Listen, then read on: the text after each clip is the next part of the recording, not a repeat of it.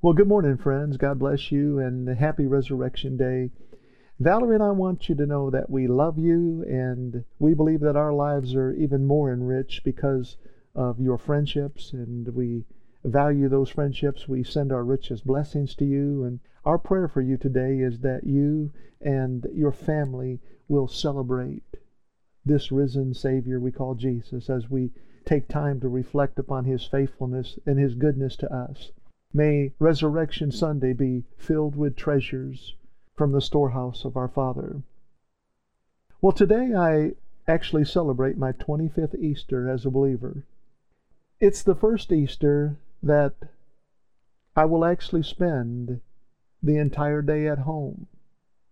I may not even walk down my front steps today. And although we may be physically separated from one another, we are certainly unified with one another in spirit by the precious blood of Jesus Christ. In preparation for this message, I couldn't help but think that the Father also knew what the heartache of separation felt like. Through the first Adam's disobedience, all humanity that followed would be infected with the virus known as sin.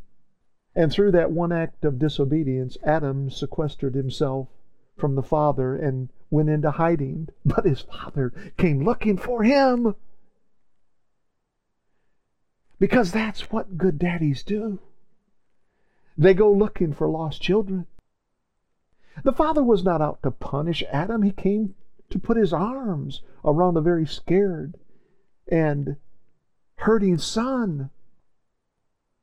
Our vehicles are equipped with a spare tire so that when one of our tires goes flat, that we can still get to our destination. Friends, that's what the Father had in mind. You see, when Adam's heart went flat the day that he ate of the tree of the knowledge of good and evil, the Father had already made provision for the plan of redemption through the last Adam's breath, that is His Son Jesus, so that He could see to it that you and me and us could make it to our destination. Jesus' journey to lead us back to His Father began in a cradle with a newborn cry. I don't know what that sounded like. It probably sounded like any other baby. But there's something that's so beautiful about a newborn cry. There's something so innocent about it. You hear life speaking to you. That's where Jesus' journey began. It was in a cradle with a newborn cry, and it ended at a cross with another cry, the cry of "It is finished." As hurtful and as powerful as the cross was, it is not the crescendo of Jesus' life. I still love the cross, and through the cross I see the epic demonstration of all of heaven's love for me. But the cross, without the resurrection of Jesus, would have had no power to save us. We would have been left behind as strangers and aliens in the world, on the side of the road without a spare, without hope, and without God. The resurrection of Christ was the summit of His journey. Jesus planted His flag of righteousness into the heart of crucified man and declared, "I am the resurrection and the life. He who believes in me will live, even though he dies. And whosoever lives and believes in me will never die." And then He asked the question, do you believe this? Friends, it is through faith in Jesus' death, burial, and resurrection that we pass from death to life, and we are given the privilege to become sons of God, even unto them which believe on His name. If you remove any one of these three, death, burial, and resurrection, you do not have a plan of salvation. By trusting in Jesus' finished work, we become one with the man that was there from the beginning of time, the one that was in the garden when Adam's heart went flat. Friends, by trusting in Jesus, we become one with the man that possesses the breath of life to breathe once again into the valve stem of humanity's flattened heart, so that we can become a new creation in Christ. The entire Bible is about Jesus and everything He did, number one, to restore our relationship with the Father, but also to restore the way we see the Father. The Father, the Son, and the Holy Spirit have been there from the beginning. The plan of redemption and reconciliation has been there from the beginning. Nothing took the Father by surprise. Listen, the Father didn't have to turn an automobile plant into a respirator factory. No, He had already made provision for humanity's flattened heart. We see that truth in 1 Peter chapter 1, verses 18 through 20. The Apostle Peter wrote these words. He said, "For you know that it was not with perishable things, such as silver or gold, that you were redeemed from the empty way of life handed down to you from your ancestors, but with the precious blood of Christ, a lamb without blemish or defect. God chose Him as your ransom." I love that. "Long before the world began, but now in these last days He has been revealed for your sake." Those scriptures are pointing back to when the Israelites left Egypt. When they left, they took with them Egypt's silver and gold, but it wasn't with perishable things that they were redeemed from the empty way of life as a slave. It was because of covenant. They were Abraham's descendants, and they possessed the same covenant, and they possessed the same rights and the same promises that Abraham possessed in the covenant. We see that truth in Genesis chapter 15, verses 13 and 14. The Bible says, "Then the Lord said to Abraham, Know for certain that for 400 years your descendants will be strangers in a country not their own, and they will be enslaved and mistreated there. But I will punish the nation they serve as slaves, and afterward they will come out with great possessions." And it happened exactly the way God said it would happen. The Father's gift of righteousness and His gift of grace has been there from the beginning. The Father, the Son, and the Holy Spirit's love for us never diminishes, and it has been there from the beginning of time.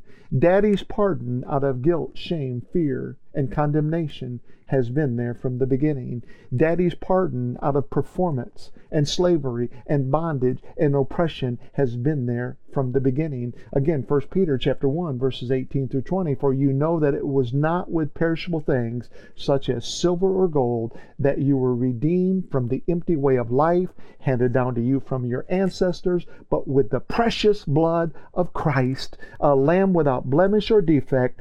God chose Him as your ransom." Look at these words, "long before the world began." In other words, it was not an afterthought.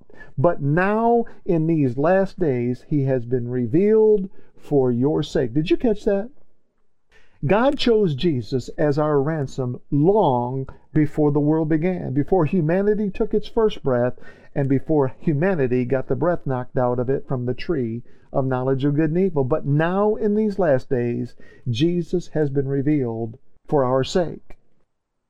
With all of these truths in mind, I want to minister for a few minutes to a message this morning I'm calling The Rock That Cried. In the book of Exodus, chapters 7, 8, 9, 10, and 11, we find the account of the 10 plagues. I'm talking about the plagues that God poured out on Pharaoh and all of Egypt because of Pharaoh's unyielding heart to let God's people go. Now let me ask you a couple of questions. Does that mean that the Israelites were not affected by the 10 plagues because they were perfect in thought, word, and deed? It's a good question, because it's a question we have to encounter in real life. The answer to that question is no.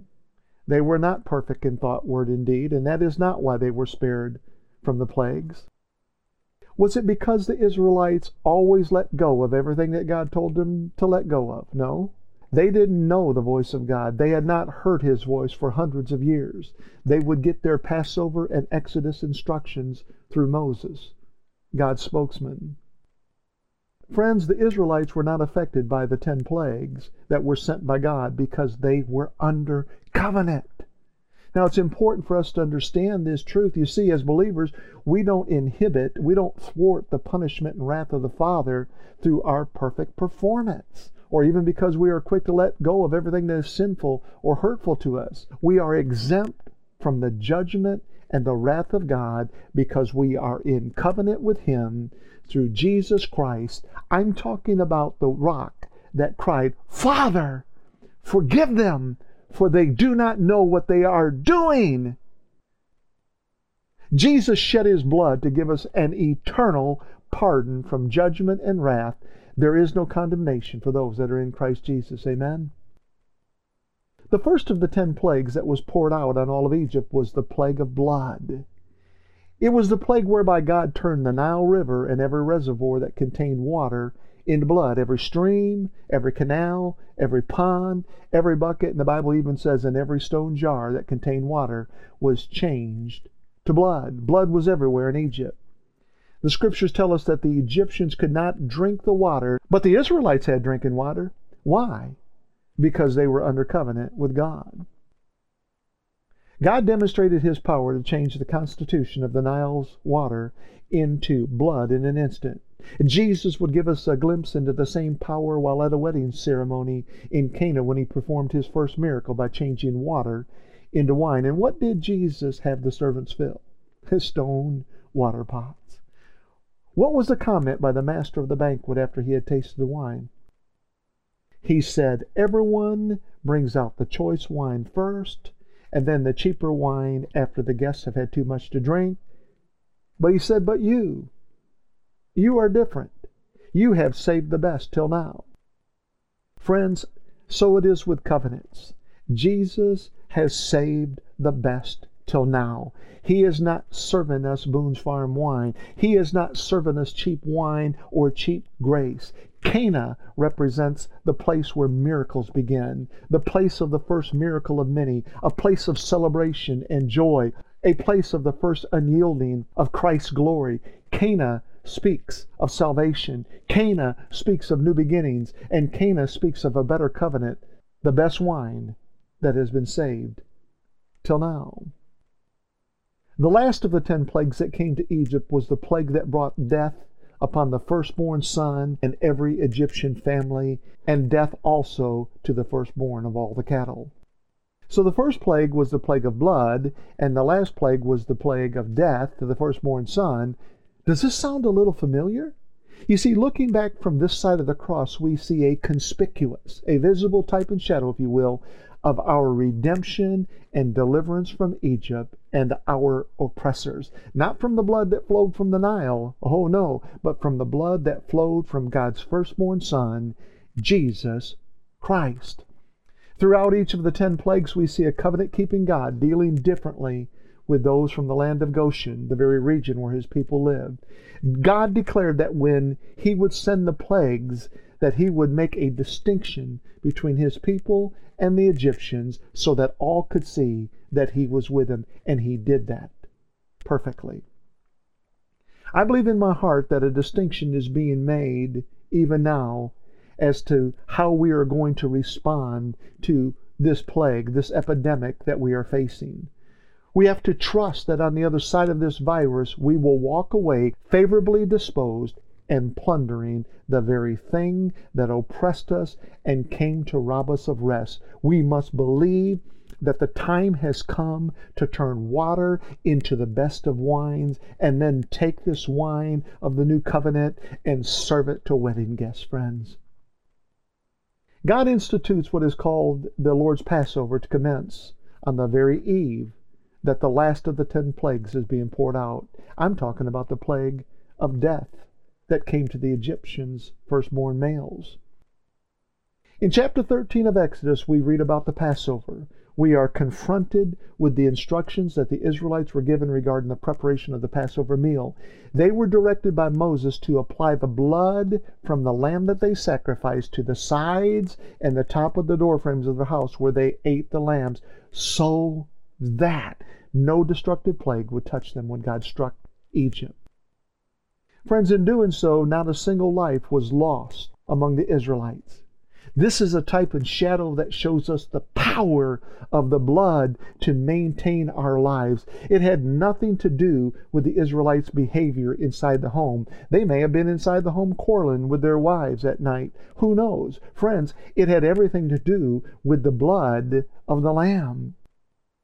Only the lives of the firstborn in Egypt were taken, from the firstborn of Pharaoh, who sat on the throne, to the firstborn of the prisoner who was in the dungeon, and the firstborn of all the livestock.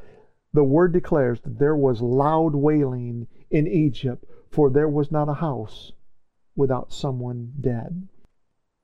Now you might be thinking, well, That doesn't sound like a loving God. Friend, the vehicle that is chauffeuring those thoughts around in your head has a flat tire. You see, you have overlooked the footprints in the sand, and you have underestimated the power and the responsibility of covenant. I'm talking about the covenant that declares everything is mine in you. I'm talking about the covenant that upholds the truth that when your enemies attack you, they attack me, and I will help you fight. I'm talking about the covenant that began with a man named Abraham and then was passed along through Abraham's descendants through the generations that followed him, the very generation of people that ended up as slaves in Egypt under the Pharaoh. Israelite slaves that were ignorant to the covenant of promise, but nevertheless, they were included in the covenant that God made with Abraham. We see that truth in Genesis chapter 17, verses 1 through 9. When Abram was 99 years old, the Lord appeared to him and said, I am God Almighty. Walk before me faithfully and be blameless. Then I will make my covenant between me and you and will greatly increase your numbers. Abram fell face down, and God said to him, As for me, this is my covenant with you. You will be the father of many nations. I like that one. No longer will you be called Abram. Your name will be Abraham, for I have made you a father of many nations. I will make you very fruitful. Beautiful. I will make nations out of you. Awesome. The kings will come to you. Terrific. I will establish my covenant as an everlasting covenant between me and you. Look at these words. And your descendants after you, for the generations to come, to be your God and the God of your descendants after you. The whole land of Canaan, where you now reside as a foreigner, I will give as an everlasting possession to you and your descendants after you, and I will be their God. Isn't that wonderful, folks? When the Israelites left Egypt in the mass exodus, the scriptures declare that they left with articles of silver and gold because the Lord had made the Egyptians favorably disposed toward the Israelites. That means the Egyptians were happy to give them parting gifts just to get rid of them, just to bring relief. Now you would think this would be a faith builder to the Israelites. I mean, imagine a man getting released from a life sentence in prison and then the warden writing him a check for $1 million on his way out. That's a faith builder. If that didn't do it, then what about the drowning of the Egyptian army in the Red Sea? Wouldn't that have been a faith builder? What about when God rained down manna and quail from heaven? Wouldn't that have been a faith builder? What about the pillar of cloud by day and the pillar of cloud by night? Shade by day, warmth by night. Wouldn't that have been a faith builder? Friends, included in the Abrahamic covenant was the promises that God was going to make Abraham and his descendants very fruitful and that he would prosper them in the land of Canaan. So let me get this straight. The Israelites have been delivered from slavery. Yes. They have plundered the Egyptians of gold and silver. Yes. They are on their way to a land that flows with milk and honey. Yes. They are provided for with every step of the journey. Yes. Then what happened? Why are they suddenly complaining? I'll tell you what happened. Listen to me carefully. Living a lifetime of oppression, in other words, getting used to a pattern of oppression and slavery, had taken its toll on the way they saw God. Friends, that can still happen today. When people fall under extended periods of time of oppression and difficulties and challenges, sometimes it has a way of affecting the way they see God. Having to have a real relationship with God kind of got in the way for the Israelites. In fact, when the Israelites saw Mount Sinai, thunder and lightning, and heard the trumpet and saw the mountain in smoke, you know what they did? They trembled with fear.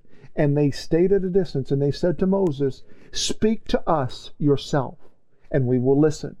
But do not have God speak to us, or we will die." Friends, they have a wrong image of God in their head. They have a flat tire God in their head. Friends, when your sole mentality is to work like a dog to please your taskmaster, and then get up day after day and do it all over again, you won't know how to identify with grace especially when it's served to you on a silver article or a golden platter. Do you see how much grace God is lavishing on the Israelites? I mean, it was as though they had won the lottery. One day, oppression. One day, under taskmasters. The next day, liberties. The next day, full of riches. The next day, free from the taskmasters. Their default was a cheap Boone's Farm wine when Jesus is trying to serve the best wine. They wanted old covenant rules when Jesus shed his blood to bring us new covenant relationship, and some people today still do. Their default was to keep driving on a flat tire with a pitiful hope that they'll reach their destination.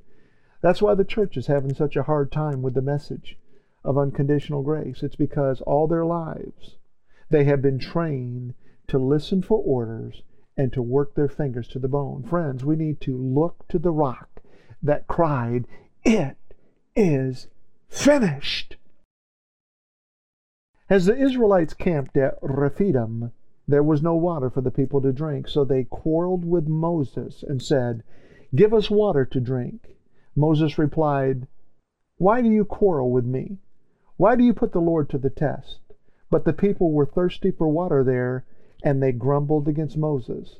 They said, "Why did you bring us up out of Egypt to make us and our children and livestock die of thirst?" Then Moses cried out to the Lord, "What am I to do with these people? They are almost ready to stone me." The Lord answered Moses, "Go out in front of the people.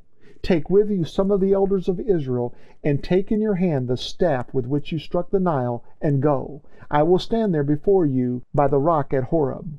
And here's what he said, "Strike the rock, and water will come out of it for the people to drink." So Moses did this in the sight of the elders of Israel.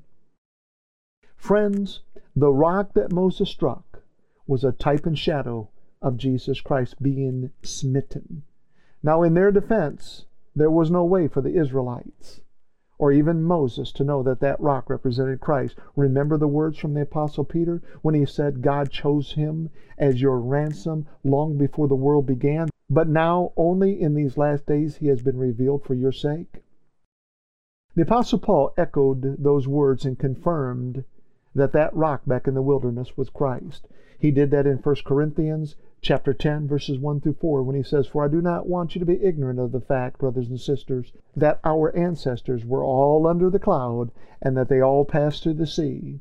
They were all baptized into Moses in the cloud and in the sea. They all ate the same spiritual food and drank the same spiritual drink, for they drank from that spiritual rock," look at these words, "that accompanied them, and that rock was Christ." Here's the Apostle Paul pointing all the way back to their encounter in the wilderness when Moses struck the rock, and he said that rock was Christ. About a year later, the Israelites complained again because they had no water. We see that truth in Numbers chapter 20, verses 7 through 12. The Lord said to Moses, "Take the staff, and you and your brother Aaron gather the assembly together." He said, "Speak to that rock." Not strike the rock, speak to that rock before their eyes, and it will pour out its water. What was Moses to do? Speak to the rock. You will bring water out of the rock for the community so that they and their livestock can drink. So Moses took the staff from the Lord's presence, just as he commanded him. He and Aaron gathered the assembly together in front of the rock, and Moses said to them, "Listen, you rebels." Come on, Moses. He said, "Listen, you rebels, must we bring you water out of this rock?" Then Moses raised his arm and struck the rock twice with his staff. Water gushed out, and the community and the livestock drank. Friends, I want to tell you something. Water came out of that rock in spite of Moses' disobedience. Why? Because God is good. But the Lord said to Moses and Aaron, "Because you did not trust in me enough to honor me as holy in the sight of the Israelites, you will not bring this community into the land I give them." The rock in the desert was a type and shadow of Christ. The water was a symbol of life and sustenance. God told Moses the first time to strike the rock, and in doing so, living water poured forth. Now we understand Jesus' cry from the Feast of Tabernacles when he said in John chapter 7, verses 37 to 39, in the last day, that great day of the feast, Jesus stood and cried, saying, if any man thirst, let him come unto me and drink. He that believeth on me, as the scripture hath said, out of his belly shall flow rivers of living water. But this spake he of the Spirit, which they that believeth on him should receive. For the Holy Ghost was not yet given, because that Jesus was not yet glorified. In the striking of the rock, we see the type and shadow of our Christ being stricken and smitten. On this occasion, when the Israelites cried out for water, God told Moses to speak to the rock. But what did Moses do? He struck the rock twice with his rod. Friends, in Moses' disobedience, he had short-circuited his privilege to lead the Israelites into the promised land. Joshua would ultimately be the one to take them in. So let me ask the question that begins to develop in our minds. Do we forfeit our privilege to enter into our promised land because of disobedience? The answer is no. How is that, you ask? Because Moses was under the old covenant, a conditional covenant. We are under the new covenant, a covenant without conditions, limitations, and exclusions. There is no question that the rock in the wilderness was a picture of Christ. The greater picture that we see when we contrast these two encounters with the rock is that Christ need only be smitten and stricken once, not twice. In Hebrews chapter 10, verse 14, the Bible says, for by one sacrifice he has made perfect forever those who are being made holy.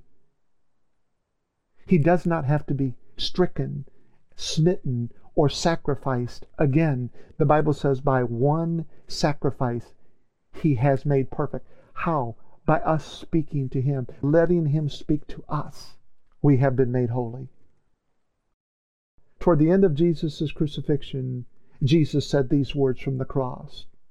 He said, I am thirsty. A jar of wine vinegar was there, so they soaked a sponge in it, put the sponge on the stalk of the hyssop plant, and lifted it to Jesus' lips. When he had received the drink, Jesus said, it is finished. With that he bowed his head, and with a final cry, with a loud cry, Jesus breathed his last. Jesus' last breath was not wasted, my friend. His last breath was breathed back into our deflated hearts. Friends, the wonderful truths that reach out to us from the message today are these. Our Father is acquainted with sorrow and the heartache of separation. And because of his great love, he made provision to redeem us through his own Son, Jesus, by choosing him as our ransom long before the world began.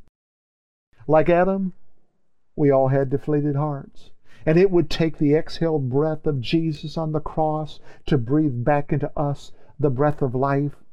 But the cross would have had no power without the resurrection. Today we commemorate, we celebrate a risen Savior. We celebrate an empty tomb.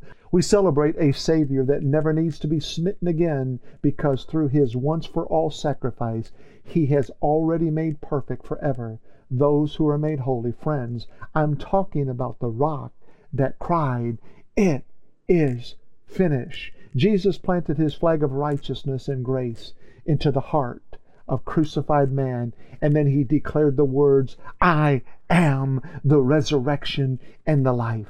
He who believes in me will live even though he dies, and whoever lives and believes in me will never die. I want to ask you the same question he asked Martha.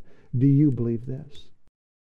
By the Spirit, the Father has led us out of captivity and bondage. He has delivered us from the ones that held us in Egypt. He has pardoned us from guilt, shame, fear, and condemnation. Oh, not with perishable things such as silver or gold, but with the precious blood of Christ, a lamb without blemish or defect. Friends, hear the words of the Father. I will establish my covenant as an everlasting covenant between me and you and your descendants after you for the generations to come, to be your God and the God of your descendants after you. We have been made the righteousness of God in Christ. We are served the finest of wines by the Spirit. I'm talking about the new covenant. Jesus is the place where miracles begin. Jesus is a place of celebration and joy. Jesus speaks of salvation. Jesus speaks of new beginnings. And Jesus speaks of a better covenant, the covenant of grace, the best wine that has been saved till now. How did this happen? It happened through Jesus, the rock that cried, I found them, Daddy. Daddy, I breathed into them the breath of life. Daddy, they will make it to their destination, for I will be with them as they journey. In Jesus' name, amen. Well, Father, I want to thank you for the resurrection message. It's a message that led us out of the wilderness. It's a message that led us out of sin and bondage and captivity. It's a message that drowned the enemies that pursued us. It's a message that reveals the way you have provided for us along this journey. And Father, we thank you that we have hope because of it being a finished work, that you will continue to provide for us. I want to thank you, Father, that it's true that rivers of living water do flow, not only out of Jesus' belly, but they flow out of our belly as well.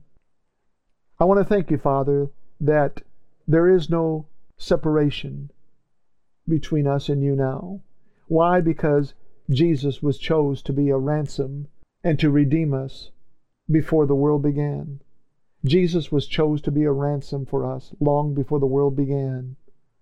Father, I want to thank you that you have the power over our deflated hearts, and that Jesus' once for all breath, when it was breathed into our hearts, he took a step back and he said, Father, that heart will never go flat again.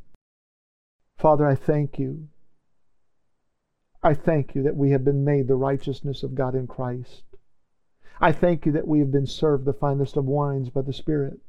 I thank you, Father, that the miracle that first took place in a water pot was just a picture of a miracle that took place inside of us. We are that water pot. And Father, we thank you. We thank you for the cross.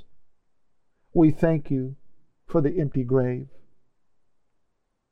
But most of all, we thank you for our Savior, Jesus Christ. He is the rock that cried. In Jesus' name, amen.